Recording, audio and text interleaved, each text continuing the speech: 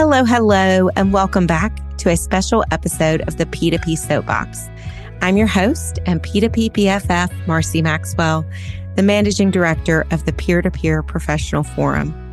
We are fresh off our annual conference held in Philadelphia just last week, and I'm excited to share some of the standout moments with you on today's show. Today's episode is a little different as it's a solo episode, meaning it's just me today. But don't worry, in 2 weeks, we'll return to our regular schedule featuring insightful interviews with your industry peers.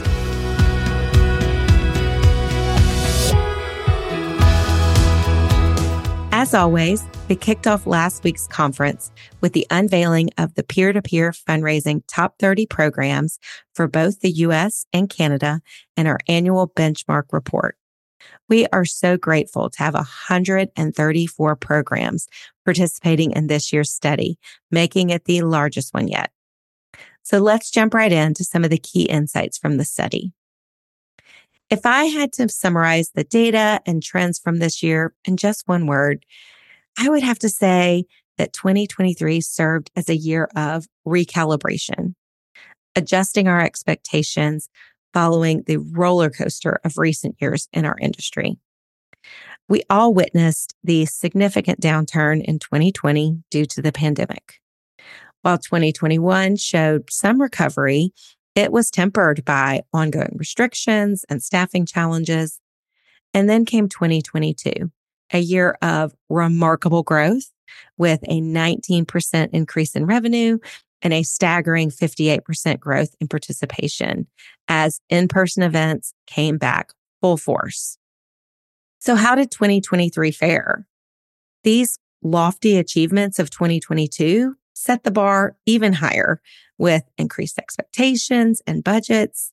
Many organizations faced hurdles with staff retention and layoffs, and we all navigated a critical technology change with Facebook fundraising during a busy fall event season.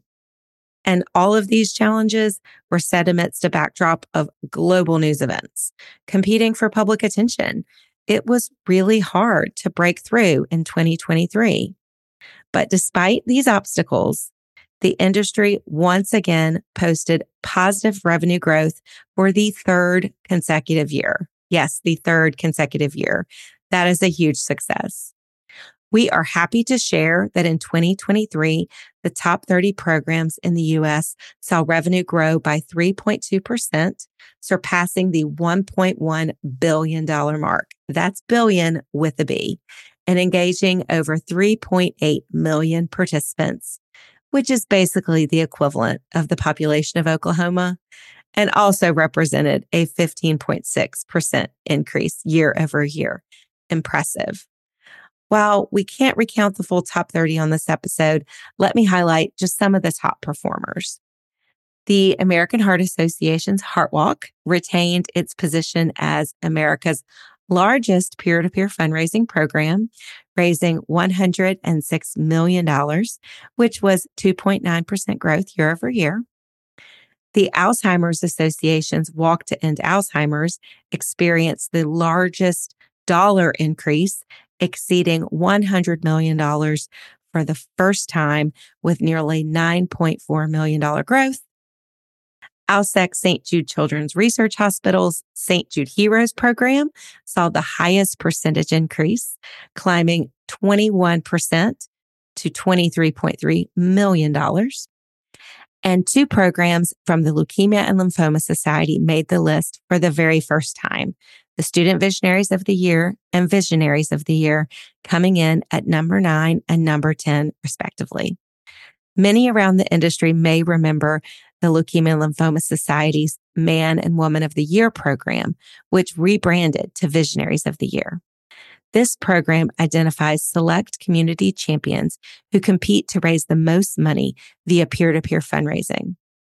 Programs like this one have been around the peer-to-peer world for a while, but this is their first time participating in the survey.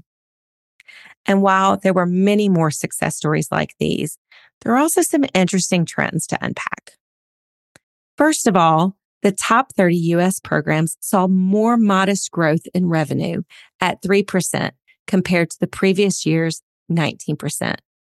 I imagine many of you might have budgeted with the expectation of another year of double-digit growth. So 3% might feel like you're coming up short, even though it is a year-over-year success.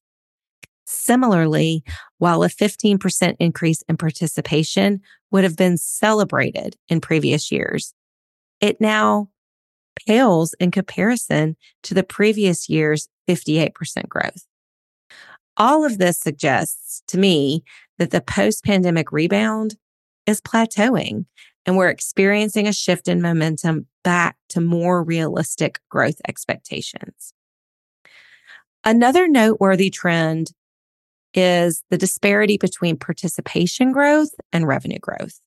So the top 30 U.S. events had 15% more participants year over year, but it only resulted in 3% revenue growth. Now, this could be attributed to many factors: inflation, turnover, world events, changes to our fundraising tools. But it also means the non-fundraisers or $0 fundraisers who plagued our programs for years are back. Coming right out of the pandemic, many programs experienced really high fundraiser activation, meaning the vast majority of their participants were fundraisers, and the majority of these people were already supporters of our organizations. Now, with events fully opened back up, we're investing in bringing new people again. And with those new people come those who don't know how to fundraise, don't want to fundraise, or don't even realize that the event is a fundraiser in the first place.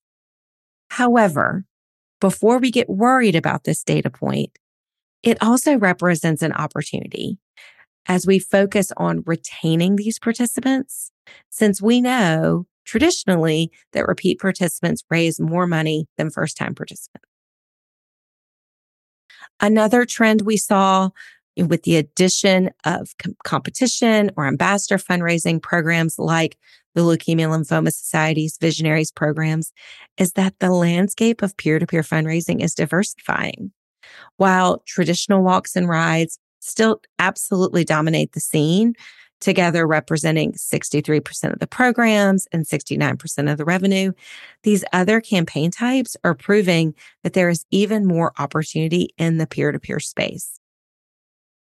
Lastly, we've heard a lot of talk this year about the decline of the individual donor, the impact of inflation, and if or how that would impact P2P giving. What we saw in this study was that the overall trend in peer-to-peer fundraising remained pretty resilient, with mixed outcomes across different program types, meaning peer-to-peer has yet to face the same decline in individual giving as other development channels. So ultimately, 2023 marked another solid year for peer-to-peer programs, showcasing resilience, adaptability, and continued growth in face of challenges. So in addition to unveiling this study at the conference, we covered a wide variety of topics, from community building to storytelling, innovation to working with volunteers, event safety to stewardship and recognition. We'll be diving deeper into these topics throughout the rest of season 2 of the P2P Soapbox, so make sure you don't miss an episode. Plus, if you are a data nerd like me and you want to dig even further into the data we discussed today, the full data sets for both the US and Canadian top 30 are both available on our website and in today's show notes. So thanks for tuning in today for a small glimpse at what we discussed at this year's conference. As I mentioned, we'll be back soon with more inspiring conversations with industry thought leaders. So make sure to tune in for the rest of this season.